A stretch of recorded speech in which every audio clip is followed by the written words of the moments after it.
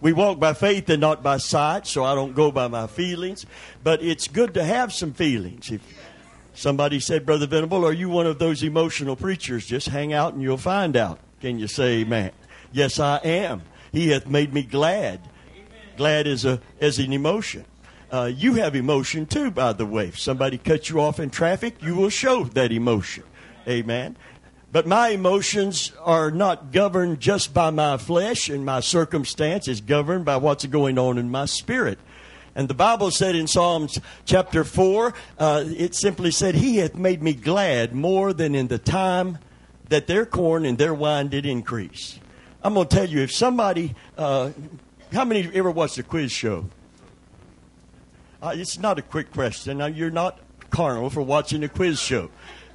And how many have watched where people got excited over a Maytag washer or a new refrigerator? And if it's a new car, forget about it. They just go bananas. Can you say amen? And it's okay. What do you think would happen in the city of Tampa? Now, the Lightning have done us proud. They're in, they're going right on up, and I hope they win it all because somebody's got to make up for the Buccaneers. Amen. They just have to. We need a winning team somehow. It's laughable, isn't it? I mean, you got to be tough to be a Bucs fan.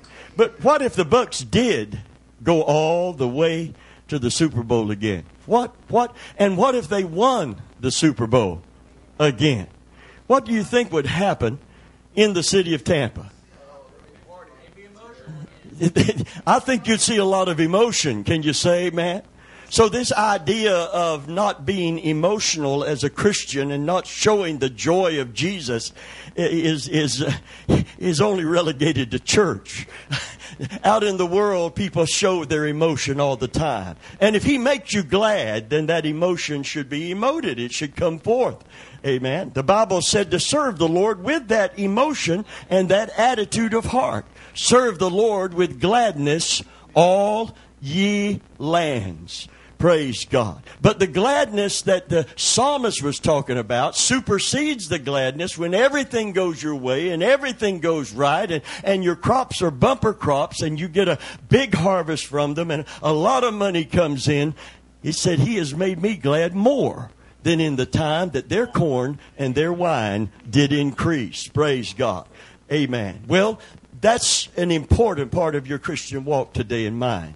I told some stories that I didn't finish, and I'm not going to start the whole story again, but I'm going to tell you why that I tell stories that happened to me or things that happen out in the public where my gladness is important part of my witness.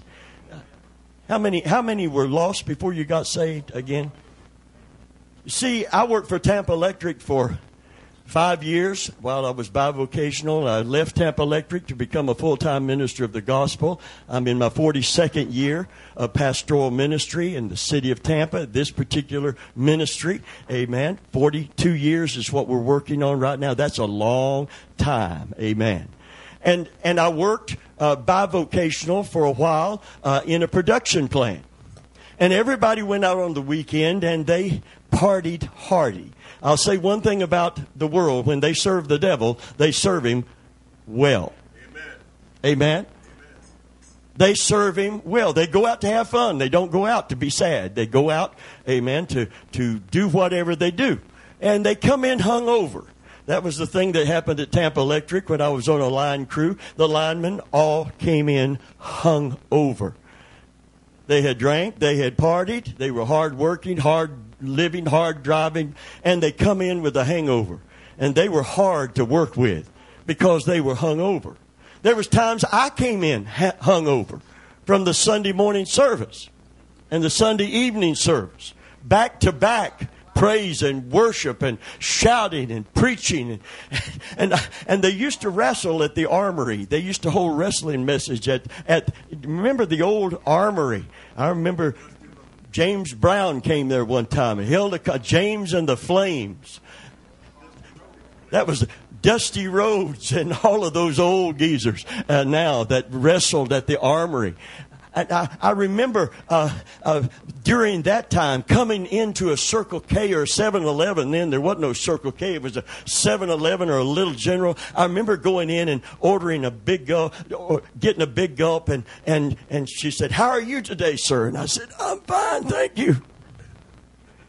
I'm fine, thank you." Because I had preached, I had prayed, I had worshiped, and I was hoarse. My voice was kind of gone from all of that. "I'm fine, thank you." And she said, "I know where you were last night." And I thought, "You do? You do?" She said, "Yeah, you were at the wrestling match."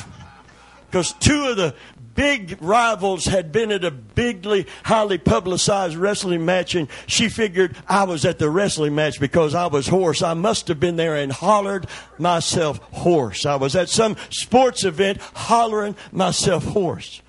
And you should have seen the disappointment and saw her face drop when I said, "You're very wrong. I was at church." That just put a damper on everything. It's okay to go to a sports event and go absolutely crazy. But if you get excited about Jesus, if you get excited, if you joy in God through Jesus Christ, then you're one of those. Yeah, you must be a holy roller. You're one of them Bible-thumping, fire and brimstone, holy rolling whatevers. Amen. Keep your religion private. Don't let it get out of the stained glass and the stonework and the steeples. Keep it hid and keep it to yourself. Don't publicly confess that you're a worshiper of the living God. Can you say amen? And whatever you do, don't let it get out that it's fun. We belong to the noisy group. Well, we get noisy sometimes, and we do not apologize for it.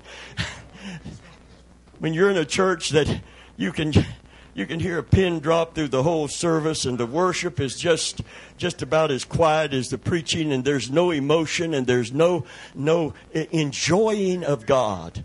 The writer of old said, "Though the fig tree shall not blossom, though there be no fruit upon the vine, and no cattle in the stall," these are hard times. He said, "But I will joy in my God, and I will rejoice in the God of my salvation." And the result of that kind of praise, by faith, in those kind of circumstances, that kind of confidence in God, even though everything is going bad at the moment. But he knew that if you keep your trust in God, it's not going to stay that way.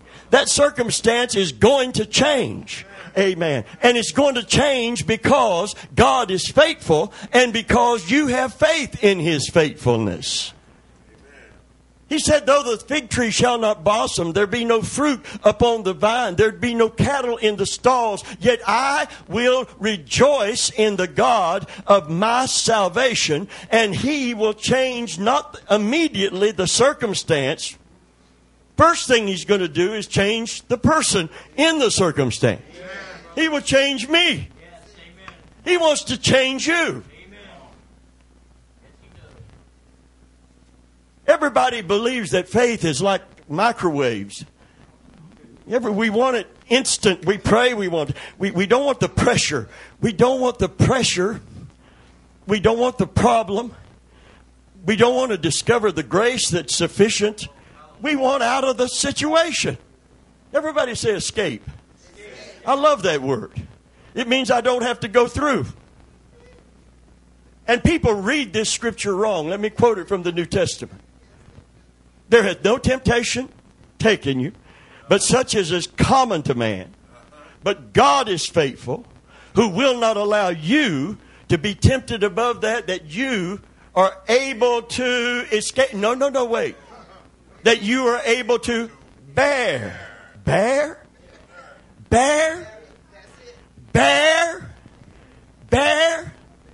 Let me quote it in its entirety. The way of escape is the grace to bear it, initially. Before the circumstance changes, He'd like to change us through the circumstance. Wow. Boy, I'm going to have to pump for amens this morning. I'd love to come out here and tell you, you're not going to have to go through anything because you're a Christian. You're a sheltered little sheep in God's fold, and you're His pet. and He's just holding you up here in His arms, and you're not going to go through anything. But you are going to go through things. The Scripture actually said, not before, but after you have suffered for a while, if need be,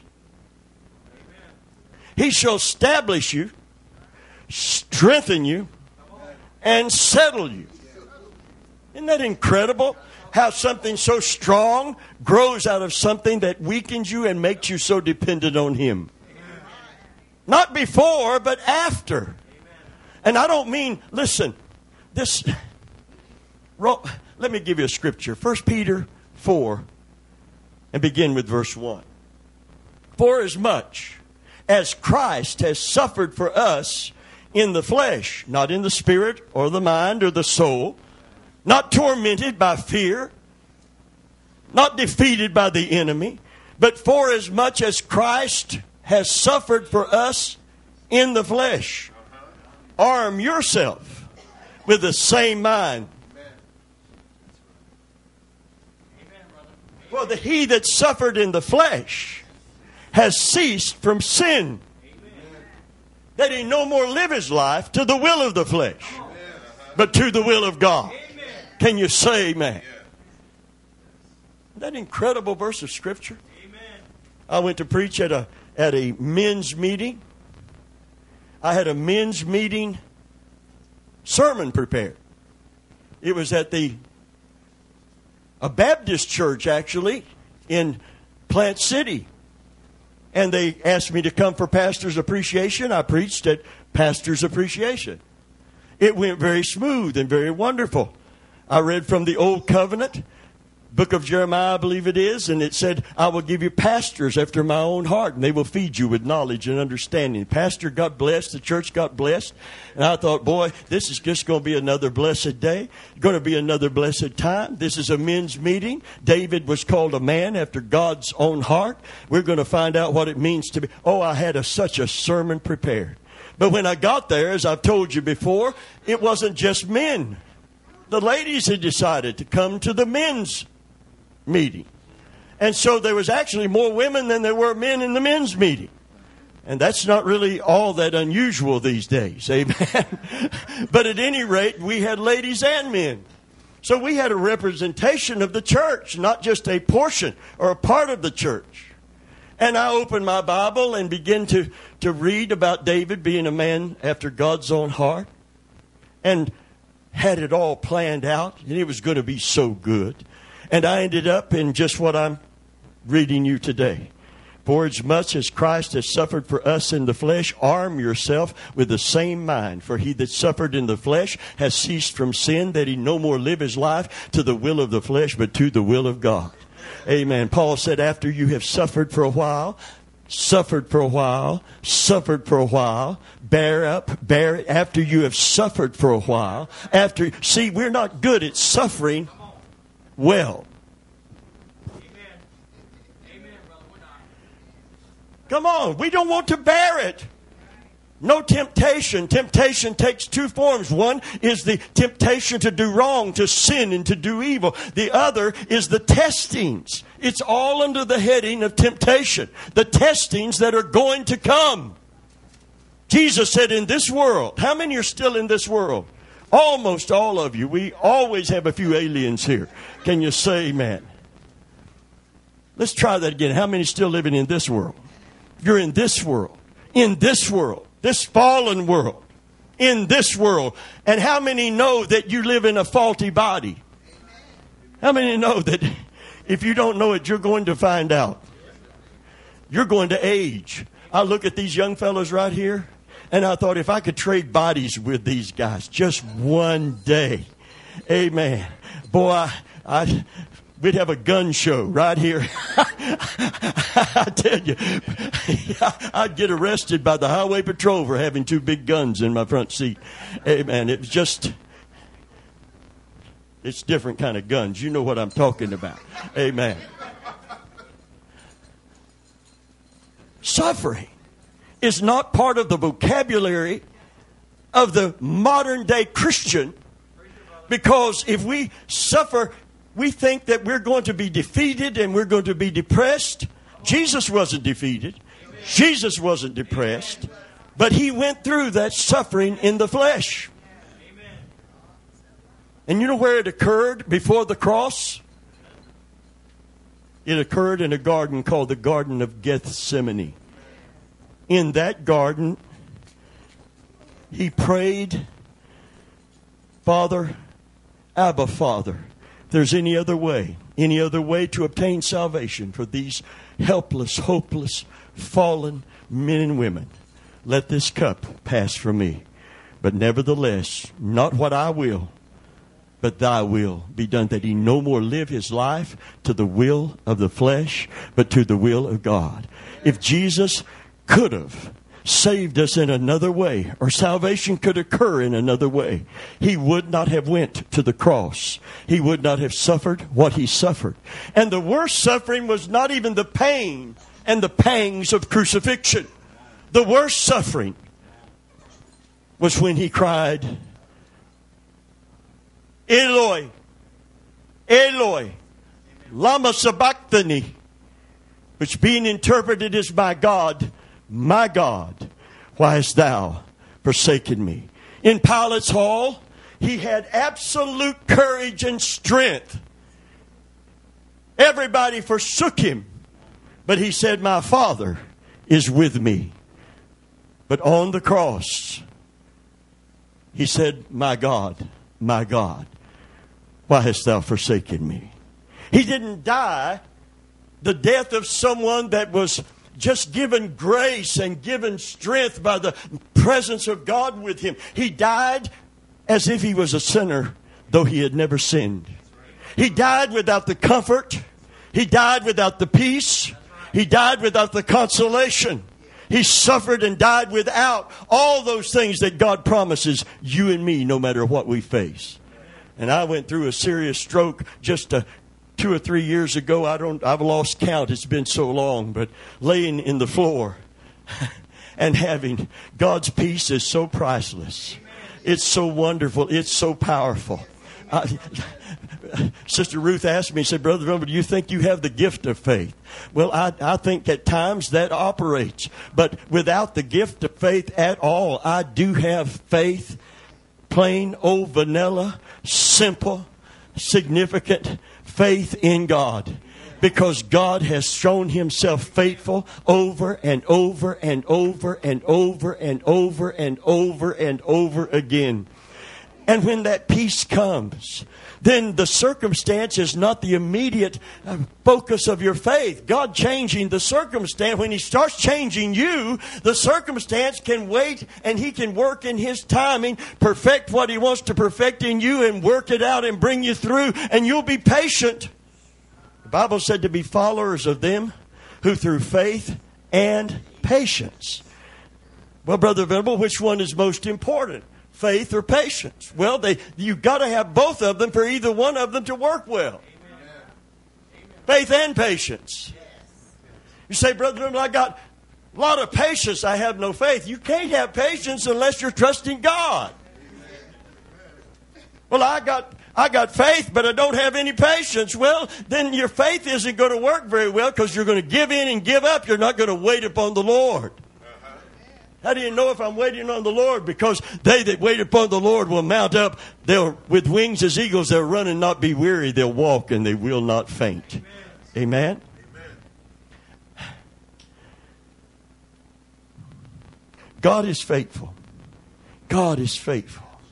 And what came over me, because I was by myself when I fell in the middle of the kitchen floor, bumped my head on the tiles, and there was nobody there initially. My son, who lives in a garage apartment, he heard 6 o'clock in the morning a big bang over there, and he said, "What's Dad doing? What's going on over there?" And believe me, he stays up late and he don't get up early, and I just believe God woke him up because he was the first on the scene to help me. My wife is sound asleep. I tried not to wake her, but there I am in the floor, and I'm alone, and I'm in trouble.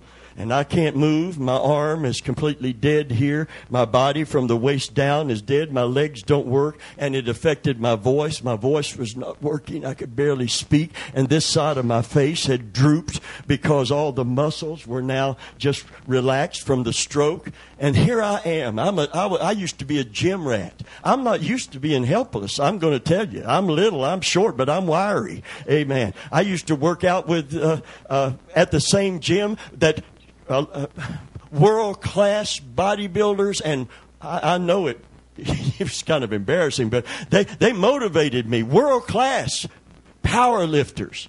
I worked out with a lady named Lisa. And Lisa had just come back from the Netherlands, and she was in a powerlifting contest over there. And she was so ripped and muscular that they had to give her a DNA test to prove she was a woman. I mean, there's other ways to prove that without DNA, you would think.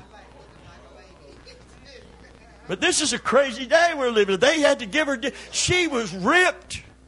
And she would sit at the desk when the owner of the gym was out, and people would come in and say, who do I speak to about joining? And I said, you'll have to go talk to Lisa. And they'd look at her in one of those muscle shirts with big old arms and traps. And she was a powerlifting woman. I thought, oh, Lord, if she ever put on a dress and come out of the mall and somebody wanted to steal her purse, you wouldn't have to call the popo. You'd have to call an ambulance. Can you say, man? They say, Lisa. I said, yes. They say, no. I said, yes. And she was just as sweet as she could be. She was strong. That woman was strong. I worked out and they would encourage me, and I got pretty strong for a little guy. They used to call me the power preacher. Amen. And they named me Preacher Bob. They said, come on, Preacher Bob, you can do it. Come on, Preacher Bob, one more rep. I didn't go in there to do one more rep. I went in there so my buttons wouldn't fly off my coat while I was preaching. You know, they get under duress right here. I was 212, 215 pounds, 5'6.5", with my shoes on. And there wasn't no muscle either. The doctor had diagnosed me. He said, you're suffering from a severe case of cornbread consumption, resulting in severe abdominal protrusion. Can you say, man? And I was. I remember when I first started working out, my son, he looked at me. I was looking at one of these bodybuilding magazines to get some nutrition points from it. Of course, they had the pictures of these guys on there. And I had worked out for about 6 weeks, and I was standing in front of a mirror. In 6 weeks, you can't do a whole lot in 6 weeks, to be honest. Amen. There's no quick fix for this. I was looking in the mirror. My son come in. He's about 5 years old, Matthew. He looked at that book. He was sitting there looking at the book while I was looking to see if I was making any progress. And he said, Daddy, why don't you have some of these? And he was pointing to all those big old muscles those bodybuilders have. I said, son, give me that magazine. Go play. Amen. I need encouragement. I don't need nobody. I think if you would have said what I was when I started, I was a macho Pillsbury doughboy. Amen. If there is such a thing. But I got strong. And I'm not bragging. I'm just telling you, if you stay around people like that motivate you like that and push you like that, and you get on a diet and you eat tuna fish until your wife won't give you sugar, can you say, and peanut butter and only broiled fish and broiled chicken, you can make some changes, and some changes begin to occur in me. And I got strong, and I depended on that strength until the stroke came. I didn't rest properly. I didn't commit to God things that He said to commit to Him. He didn't fail me. I failed to trust Him with things that I was carrying. And I ended up in the middle of a floor with a stroke. No high blood pressure. Stress-related stroke. And I realized that I was taking my burden to the Lord, but I wasn't leaving it there. Amen? I picked it up again. I carried it again. I love 1 Peter 5 and verse 7. Cast your burden. And I can tell every Sunday morning who's doing this. Because some of you haven't come to the place of faith and trust and commitment in your life that you're willing to do this. I hope you get there soon. Remember that song, Oh, the peace we often forfeit, and oh, the needless pain we bear. I want you to sing for me again. I want you to sing for me again. Amen. Yes, ma'am. Be prepared. Just be prepared at any. Just bring your music and be ready, Allison. Be ready, sister. Hallelujah. Leave it there. Oh, the peace we often forfeit. Oh, the needless pain we bear. All because what? We do not carry everything. It's not just the praying. It's the committing to God when you pray. And when you're done praying, after you've given it to the Lord, in all things with prayer and supplication, let your requests be made known unto the Lord with thanksgiving. And the peace of God that passes all understanding will keep your heart and your mind. Amen. Everybody knows where your mind is. Point at it. Now we found our belly and our mind so far today. We're doing good. We're doing good. Praise God. Listen to me carefully. What a friend we have in Jesus. All our sins and grief to bear. What a privilege it is to carry everything to God in prayer. Hallelujah. Hallelujah. 1 Peter 5:7 says, casting your care upon the Lord, for He careth for you.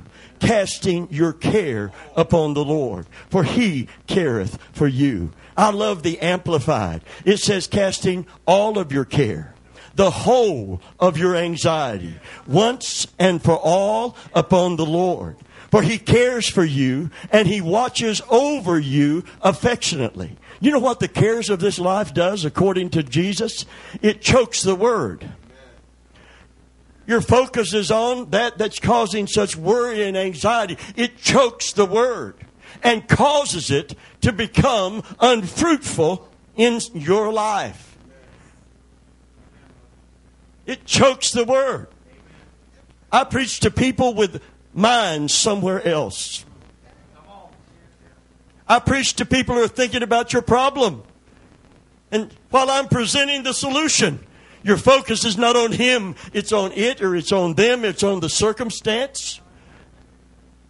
Amen. But God is faithful. God is faithful.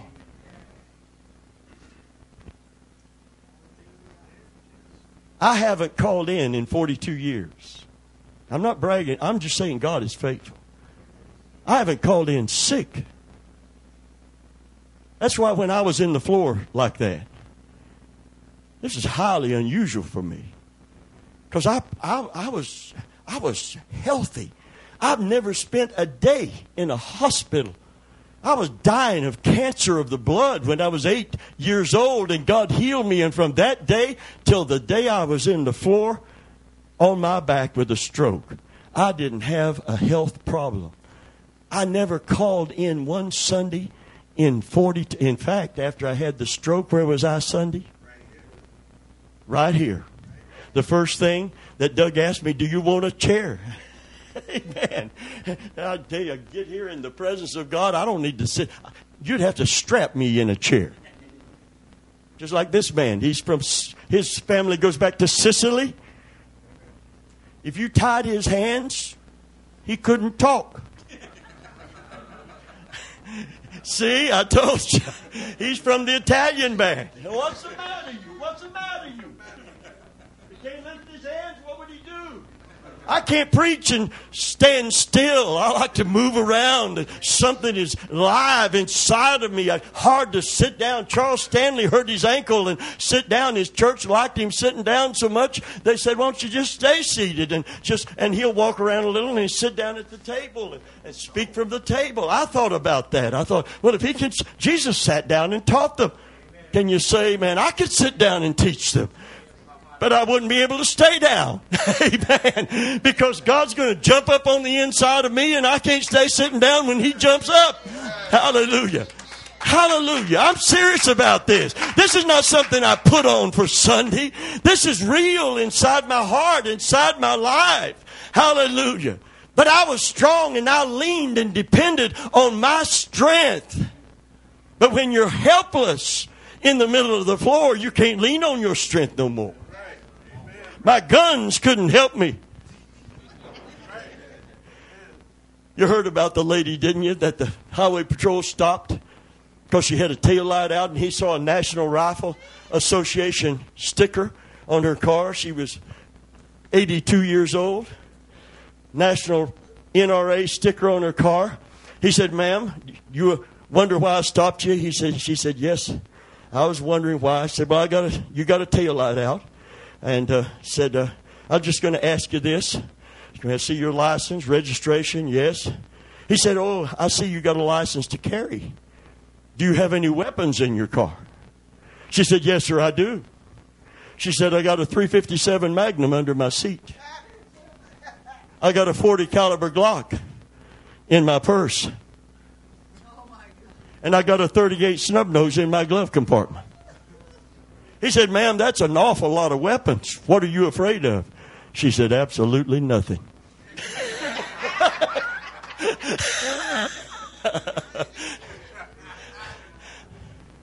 When it says arm, you go ahead, Allison. It's okay. They get cornier if you hang out long enough. Amen. Arm yourself. Can you imagine arming yourself with a mindset that says no matter what I face, God will bring me through, and when I get through, I will be better and not worse for it. I will be stronger and not weakened by it. This test will turn to a testimony if I keep my faith in God. Can you say amen? For He is going to change me in the midst of this circumstance. Hallelujah. Praise God. He will... Though the fig tree shall not blossom, though there be no fruit upon the vine, no cattle in the stall, yet I will joy in the God of my salvation. I will rejoice in my God and joy in the God of my salvation. For He will make my feet like hinds' feet. Hallelujah. And I will make progress, not be stymied and stand still upon my high places of testing and responsibility. Ever seen a mountain goat? Don't try to chase him up that mountain. He can go from... He lives in those high places. Praise God. And I believe God wants His people, His church, to live in those high places. I believe He wants to make our feet like the feet of that mountain goat, that deer that lives in the high places. He wants to change you. He wants to change me. So arm yourself. Arm yourself with the same mind that Christ had. For He that suffered in the flesh has ceased from sin, that he no more live his life to the will of the flesh, but to the will of God. You say, Brother Venable, you're a Christian, you have faith in God. Why did you have a stroke? Because I simply wasn't trusting Him. Not for healing, but trusting Him with my problems and pressures. They couldn't find out why the stroke occurred. I went to an eye doctor for my eye, and he's a guy that takes, well, he's not just your regular eye doctor. He's the one that does these surgeries and all of these ophthalmologists. And he was looking for I told him about the stroke, and he was looking for the result of the stroke. My wife and I went together because the reason she was at an ophthalmologist is because an optometrist had found something on the back of her eye that could become cancerous. And he had already seen it, and she was back to have it looked at again to see if it was changing or growing. We had prayed over her. Amen. He declared her healed and well, and he declared a miracle because he said these things don't go away. Once they get in there, they either grow or they grow slowly, but they don't go away. And it was gone. The thing that don't go away was gone, confirming that God is faithful. Can you say amen? Hallelujah. I love it when the doctor confirms it. Amen. We got a lot. The world don't believe it, and a lot of the church don't believe it anymore. But God is still faithful. He's still on the throne. And if it were not for that problem and that test, there would not be this testimony. Hallelujah. But there's a testimony because through the testings, God has proven Himself faithful to those who trust Him. Can you say amen? Hallelujah. Love to brag on the Lord. So here's this guy that hasn't called in a Sunday in all of these. 4 decades is a long time. Brother, remember, you ever get a cold? Yeah. You ever get the flu? I'm sure I've had it. I went to a clinic one time because it got so bad. I had prayed. Nothing had yet happened, but I was sitting on the table, and a male nurse came in, and he walked over to me and said, taking my personal information, he said, "Sir, do you smoke?" And I said, "No." He said, "Sir, do you drink?" I said, "No." And he stopped right then and put the pad down. He said, "You don't have any fun, do you? You don't have it. Can't you?" See, that's why I make a point of smiling. Because there's so many Christians who don't. And so many people in the world that think you can't have fun unless you're either drunk or toking or smoking or doing something else. Amen. There's joy. I will joy in the Lord. I will rejoice in the God of my salvation. Can you say amen? I want the world to know that I serve a great God. I serve a good God. I serve a faithful God. Hallelujah. I serve a God that said He would never leave me, never forsake me, but that He would go with me all the way through everything. I serve a God who was with me in the middle of the floor by myself, but I was alone, but not alone. That peace that passes understanding. You want to know what's going to happen when you get into some circumstance? Amen. You're near heaven, near home. If Christ is your Savior, God is your Father, that peace is going to come on you. Everybody say Corrie ten Boom. Remember that story of Corrie ten Boom? Her grandfather harbored Jews during the Holocaust. She used to ask her grandfather, a devout Christian. She said, "Granddaddy, I'm a Christian." She was maybe 12 years old. She said, "I'm a Christian, but I'm afraid of dying." And they were getting ready to take a trip to visit relatives. Back then, you didn't get your ticket online. You went down to the train station, you went up to the ticket counter, and you bought the ticket the day that you're going to travel, just before the train was ready to leave. And he told her, he said, "Corrie," he said, "when that time comes, God is going to provide the peace, and God is going to provide the grace sufficient." And he said, "Corrie, when we take our trip to visit our relatives," he said, "when do we get our ticket?" She said, "When we're ready to get on the train." Can you say amen? You may be sitting here today and say, "Brother Rumble, I just don't think I would have what you have." Well, you're not going to have it until you're in the middle of the floor all by yourself. But when you are, you're going to find out something about God. That He's faithful. His grace is sufficient. And you don't have to be afraid of nothing. Can you say amen? Hallelujah. That peace is priceless.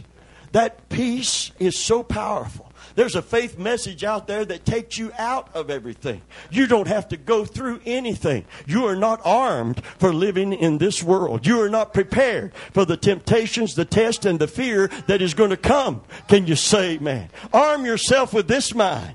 Praise God. Amen. Listen, if God hadn't brought me through that, I couldn't give testimony to His faithfulness today. How many's ever heard of Shadrach, Meshach, and Abednego? What do you relate that to? Why are they so famous?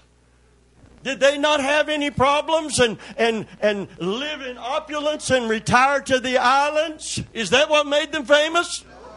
What made them famous? They threw them in a fiery furnace and they didn't burn up.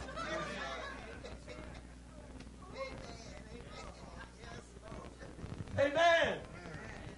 You'd have never heard of them if they didn't throw them in that fire. You know what the Bible says? Think it not strange the fiery trial that has come to try you as some strange thing has happened unto you. But, hallelujah, but God is faithful, who will not allow you to be tempted above that you are able to bear, enabled by His grace, enabled by His strength, enabled by His mercy, by the manifest presence of God. God is faithful, who will not allow you to be tempted above that you are enabled to bear, who will, with the temptation, make a way of escape. Oh, I love that. I love that. I love escape. See that exit sign? There's a door right there. Me and this man, if a lion come in that front door, me and this man going to have a time, because we're going to wrestle and see who's first one out that door. Amen. We're going to wrestle, brother. I love you, but we're going to wrestle. Just let me go on first, and you can run right behind me. Can you say amen? I want the escape route. Come on, you do too. That's why you got all those tapes at home. That's why you bought that book. That's why you watch that preacher on television. He's telling you to develop your faith to this high level. You won't have to go through anything. The Bible said you're not armed for this fallen world. You're not ready for the tests that are going to come to you. And I want you to arm yourself with the mind that was in Jesus Christ. Hallelujah. Your flesh is going to feel it. Trouble's going to come in this world. How many is just still in this world? You shall have tribulation. Thelpsis is the Greek. Anguish and pressure. I thought it would lighten up. I thought it would become less. It's still around. The older you grow, the worse it gets. It just layers in on you. I'm not expecting a smooth road. I'm just praying for heavy-duty shock absorbers. Can you say amen? There are no smooth roads. There are no yes, heavy-duty shock absorbers. Because it's a bumpy road. It's a lumpy road. It's a straight gate in a narrow way. But it leads to eternal life. And it's worth it. In this world you shall have tribulation. This fallen world, but be of good cheer. Cheer up! Knowing it's coming, but cheer up. I have overcome the world. And I said I would never leave you, and I would never forsake you. I will go with you all the way, even to the end of the age. Hallelujah. Hallelujah. And I learned more about God and His faithfulness and His grace in the middle of the floor. A man that was a picture of health, who did not have what everybody else got. My resistance was good to everything but stress. Everything but inordinate worry. And that's what I carried. But I couldn't carry it in my strength anymore. I had to commit myself, my wife, my children, my ministry, everything to Christ. And the peace of God that passes all understanding kept my mind, kept my heart. The amazing thing was, laying in the back of the meat wagon, that's an ambulance for you city folk. Can you say amen? I'd never been in an ambulance. I didn't expect to ride and nothing like that until I was going home and my old body was being put to rest. But to hear that siren going and hear them talking, we have a 60-something-year-old man here, and he has all the symptoms of stroke. So they were giving them the alert that when I got there to treat me with a serious stroke. But when I got there, in the emergency room, they took my blood pressure, and I'm going to tell you, I'm not one of these people that just blows everything off and nothing bothers me. There's a lot of things bother me. You know, like going to the dentist. Should be a sign on the wall that says, I'm not afraid, I'm just extremely alert. What was that? What was that? What was that?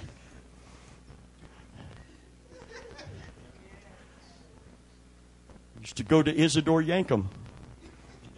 Yeah. Little bag said, I yank 'em. Anyway. That's getting more a little thin, isn't it, Sean? Even for me. We talk about suffering, we draw back. He that suffered in the flesh has ceased from sin. You get dependent on the flesh will not lead you into those areas of rebellion and sin. First thing I did in the middle of the floor was not cry out for deliverance, not even cry out for help. You know, the first thing I was prompted to pray by the Holy Spirit who is with me, somebody in my family circle that we had a serious issue. Have you ever had a serious issue with something? I mean, a serious issue. And after it, I had apologized. I had forgiven as far as I know. As far as I know, I don't need that altar now. I don't need that cleansing now. I don't need repentance now. I have already taken care of that.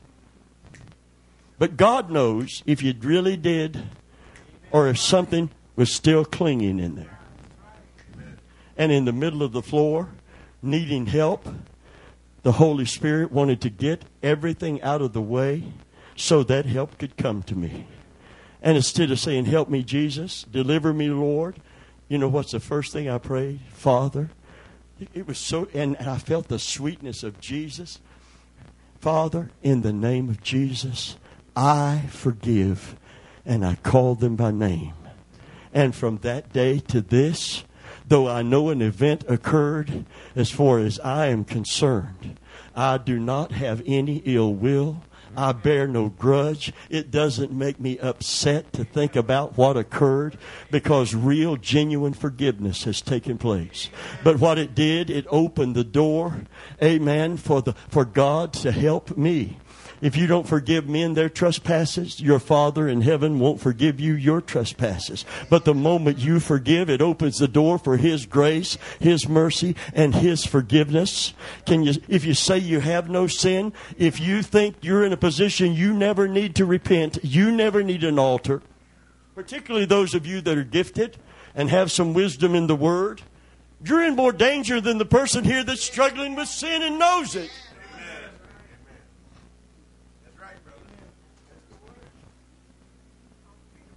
Because what you're saying without verbalizing it is, I have no sin.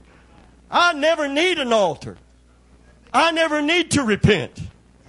I don't do this. I don't do that. I don't drink. I don't chew. And I don't go with the girls that do. I'm sanctified.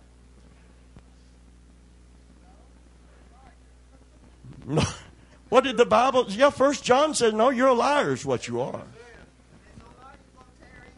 That's it. We got to get honest with God. What's holding back revival in churches is all of these things that God knows is wrong that we're not willing to deal with unless He gets us in some place. Did He give you a stroke to get you to do that? No. But since I was down in the floor, He's going to seize that opportunity. This man can't depend on his anointing. Now, this man can't depend on his calling.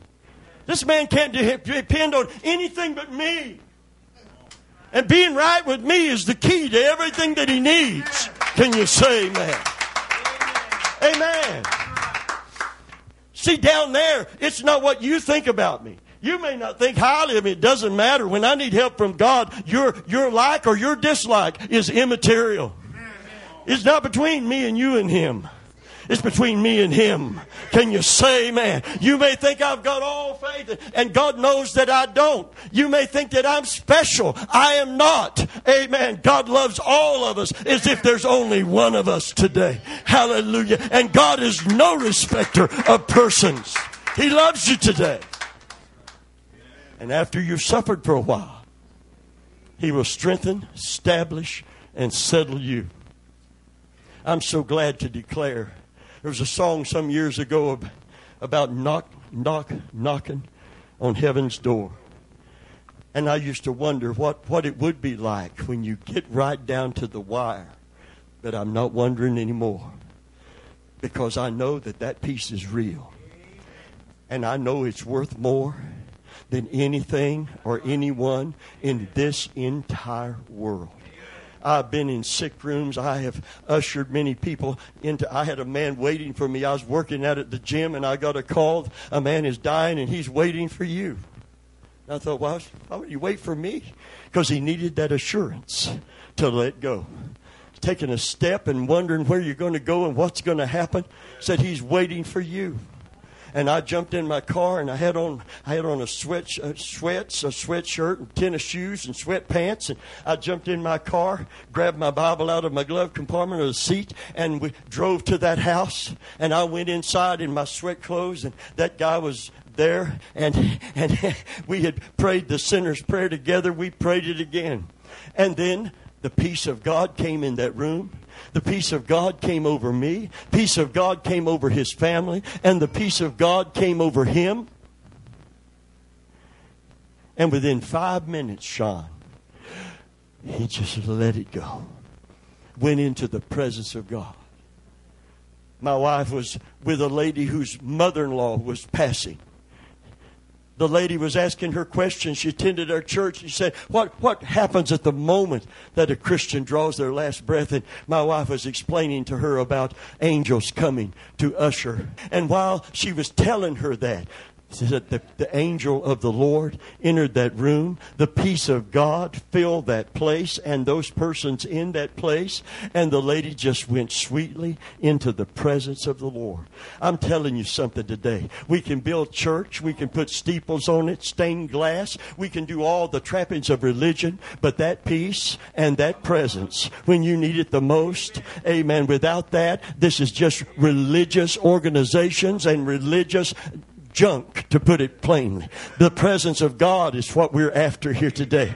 Hallelujah. You can not only go behind the veil because it is rent. He can come from behind the veil and manifest His presence to you. He couldn't do that until the veil was rent. He could not come to David when David was running for his life. David longed to get near the temple because the presence of God was behind the veil.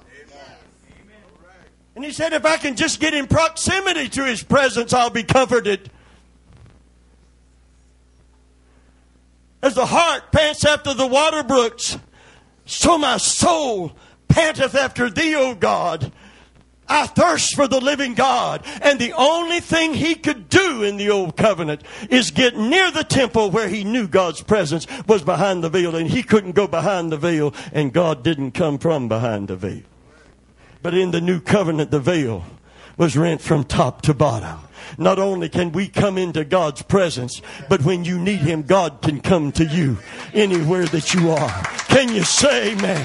Hallelujah. Hallelujah. And I'm going to declare to you, not just because of the Holy Scripture alone, but where I have walked, in the valleys that I have walked, He will come to you.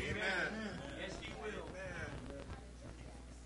And my blood pressure, I went to apply for work. Well, I was bivocational for 6 years. And I went to apply for work. And they had to check your blood pressure. It had to fall into a certain, because they don't want you croaking on them at the job and the insurance and all of that. Can you say, man, you know what croak means, don't you? Little kid asked his grandpa, said, Grandpa, little brother and sister, 5 and 6 years old, Grandpa, can you make a noise like a frog? He said, I suppose I can. Why? Because they lived out on a farm and these kids were visiting from the city. Because Dad said, when you croak, we can get a pony. It's that kind of croak. I'm just applying for a job. There's pressure in that. Whether you're going to get it, if you need it, there's some pressure involved. You're in a doctor's office. Pressure. And so the doctor came out, took my blood pressure. It was high. It was way up there. He said, you really need this job, don't you? I said, yes, sir, I do. At the time, I really needed that income. He said, well, why don't you go in that room, lay down on that bed, stretch out, and I'm going to come back in a little while. We'll check it again.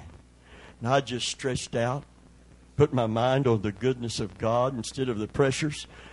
He came back in, blood pressure had come down. Within about 10 or 15 minutes, the blood pressure had come down. Here's the glorious thing about the peace of God when it comes on you. There I am, riding in the back of an ambulance. There I am in a hospital, and it's me this time. Visiting you don't raise my blood pressure, but when it's me in there, it's different. And they're taking my blood pressure, and it ought to be sky high.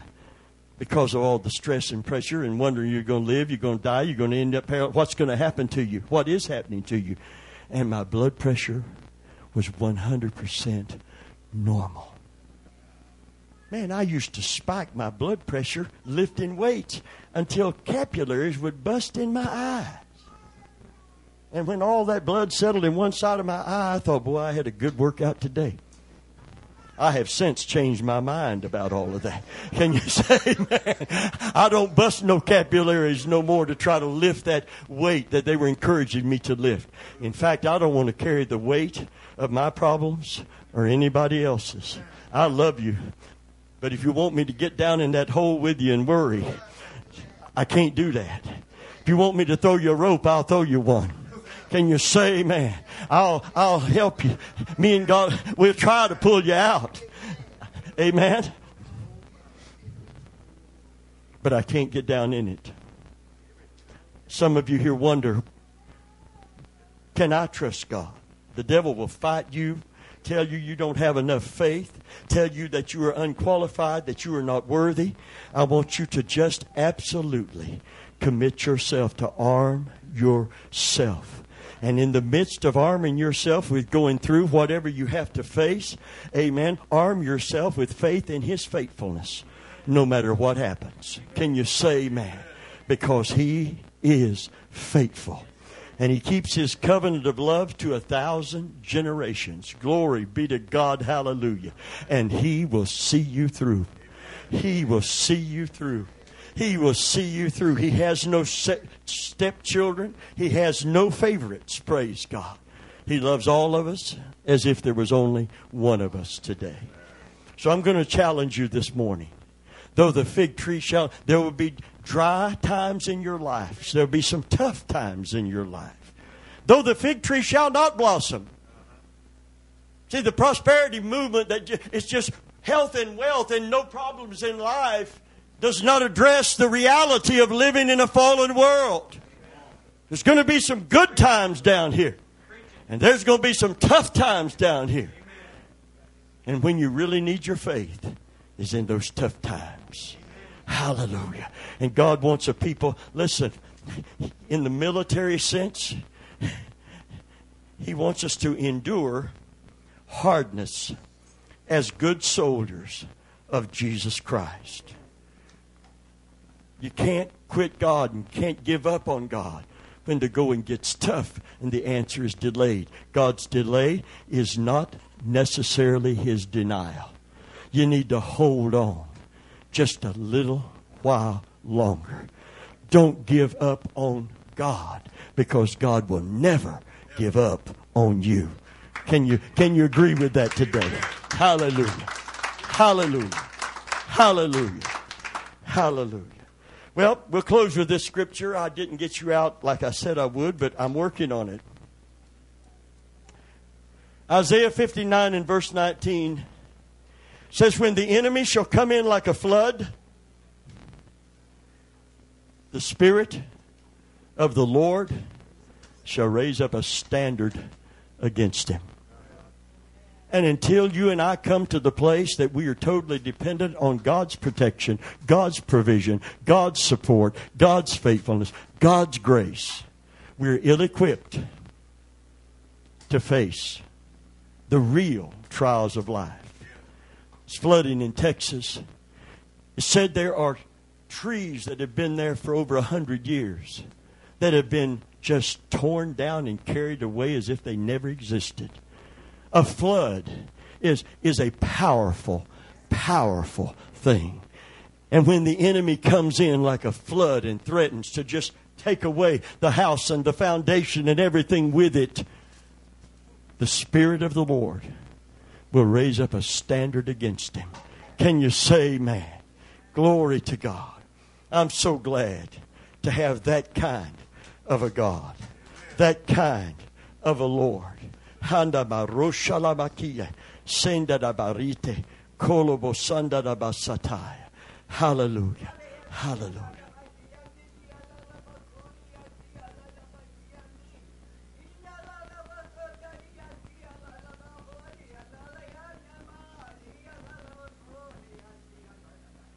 when you are weak, when your faith is shaken, I will not leave you.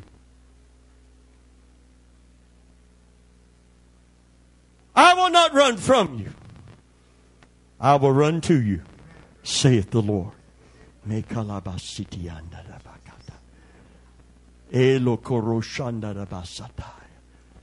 Hallelujah. Hallelujah. The rest of that verse in Isaiah 59 says, it identifies the standard. Because it says, for a Redeemer shall come to Zion. How many know His name? Jesus Christ. A Redeemer shall come to Zion. I will raise up a standard. Believe me, the day that Jesus set foot on this planet, all hell shook and shuddered. Because there's not a demon in hell that doubts Him. Can you say, man, they know exactly who He is?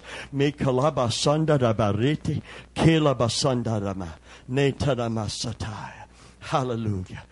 Hallelujah. Hallelujah. Hallelujah. Hallelujah.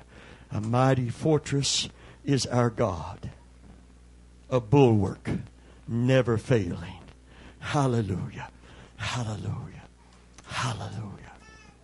How many people in this room want to come to a place in your faith that you will allow God to be God in your life? That if He doesn't take you from your circumstance immediately, you are confident that He's going to take you through. You want to come to that place in your faith? It's faith in His faithfulness. Your faith doesn't have to be big to receive from Him when it's in His faithfulness. It's not the size of your faith. It's the might of your God, the grace of your God. It's the love He has for you right now, right where you are. And if you had faith, how big? As a grain of mustard seed. Everybody ever seen one? If you saw one, you probably saw it through a concave lens that magnified it because it's so tiny. But if you had faith as a grain of mustard seed, you could say to this mountain, be thou removed. And if you doubt not in your heart that what you say is going to come to pass, you will have what you say. Can you say, man, not because you said it, but because of His faithfulness to watch over His word. And your faith is in that faithfulness. Can you say, man, and that faithfulness is not going to fail you today. And when you get down to a point in your life where you can't do anything for yourself anymore. Every one of you here today, hear me clearly as we close. Everyone here today that has arrived somewhere and you consider yourself at that place. And some of you clearly do. When a man says, behold, I stand, look at me, he better take heed lest he fall. Amen? You better watch out. How art the mighty fallen? When that pride enters in, I've arrived. I don't need the cleansing. I don't need to search my heart. I don't need to search my soul. Everybody else has got the issues, but I'm okay. I'm justified in not forgiving. Look what they done to me. Honey, please, don't be like the ox or the mule that has to be turned about with the bit and bridle. Get in the presence of God. Get real with Him. Get right with Him. And be like that 82-year-old woman in that car. You don't have to be afraid of anything. Can you say, man, hallelujah. Somebody give Him a praise offering today. You don't have to fear anything. Glory be to God. Hallelujah. Hallelujah. Hallelujah. How many's ever wondered where God was when you were going through testing? Have you ever wondered, where are you, Lord, and why? How many's ever asked why? It's okay. Both of those. God's big enough to handle our doubts and our fears. He just wants to bring us close to Himself, cover us with His feathers, take us through our circumstances, turn our tests into testimonies, and bring glory and honor to His great and glorious name. Hallelujah. Would you bow your heads just for a moment? Is there anyone here today say, Pastor Venable, I don't know Christ as my Savior. I've never accepted Him. If I drew my last breath today, I do not know with assurance where I would spend eternity. You need to get it settled before you leave this room today. Anyone in this room say, preacher, I want to know the person that you're talking about, and I want to have the peace that he's granting to those who trust him. I need this in my life. I need that blessed assurance. Jesus is mine. Anyone in this room, you need Christ. You want to know him. You want to know that you know him. You want to live your life with all of its uncertainties, with a certainty of his faithfulness, his goodness, his mercy to you. Hallelujah. Anyone in this room? Second question. Anybody in this room feels there's room in your life for more openness, more honesty in dealing with God, to where we do not hide behind tongues, prophecies, revelations. We come before him as a flesh and blood man or woman that has all of the fallacies of living in a fallen world and a faulty body, and we are in desperate need for God's grace, God's mercy, and God's help. It'll help you to be kind in the way you deal with others who have issues. Get the beam out of your eye. You can see more clearly and be more compassionate when you deal with the mote that is in someone else's. Raise your hand if you want that today. If you want to be open and honest before God. See, what's holding back revival is not how sinful the world is. Where sin doth abound, his grace does hyperabound, superabound. What's holding back revival is God's people who see no need for personal repentance.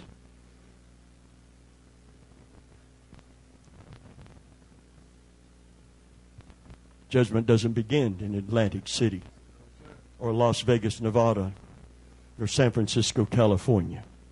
It doesn't begin in the gambling houses or the whorehouses. You know where it begins? It begins where the light is and where God shines it Sunday after Sunday. It begins in the house of God.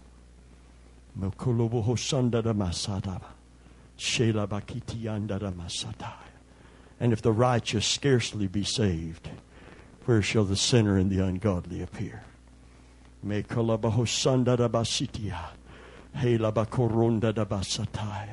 Hallelujah. Sola bakatana, sela mariandara, koshola mariandara, shelaba salamani. God is dealing with so many hearts right now. Hallelujah. Hallelujah. This is love reaching out to you. Ki karamasanda yandara bakoroshi, salabariandara bakatia, kolaboroshe lemaninde, kandara masataya. Hallelujah. Handara basa, selabakitianda. Gloria andaraba, sela maninti, kosholo marayanda. Father, we praise you.